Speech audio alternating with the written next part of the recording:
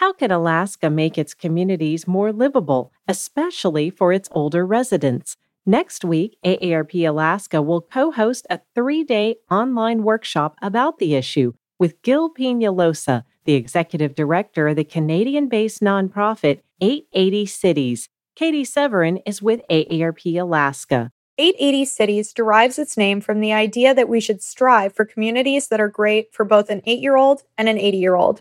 Such communities provide safe and enjoyable infrastructure for, among other things, sustainable mobility, parks, streets, and public spaces. Being an older adult represents a full 1/3 of our life. And during this last third, less than 15% of people are very dependent on others for their basic activities, meaning that the other 85% are relatively independent. As part of this workshop with 880 Cities Gil Penalosa, we'll focus on what we can do together to make sure that those who are in the final third of their life can be healthier and happier. The online workshop is free and runs from Tuesday the 26th through Thursday the 28th. To learn more and to register, visit aarp.org/ak.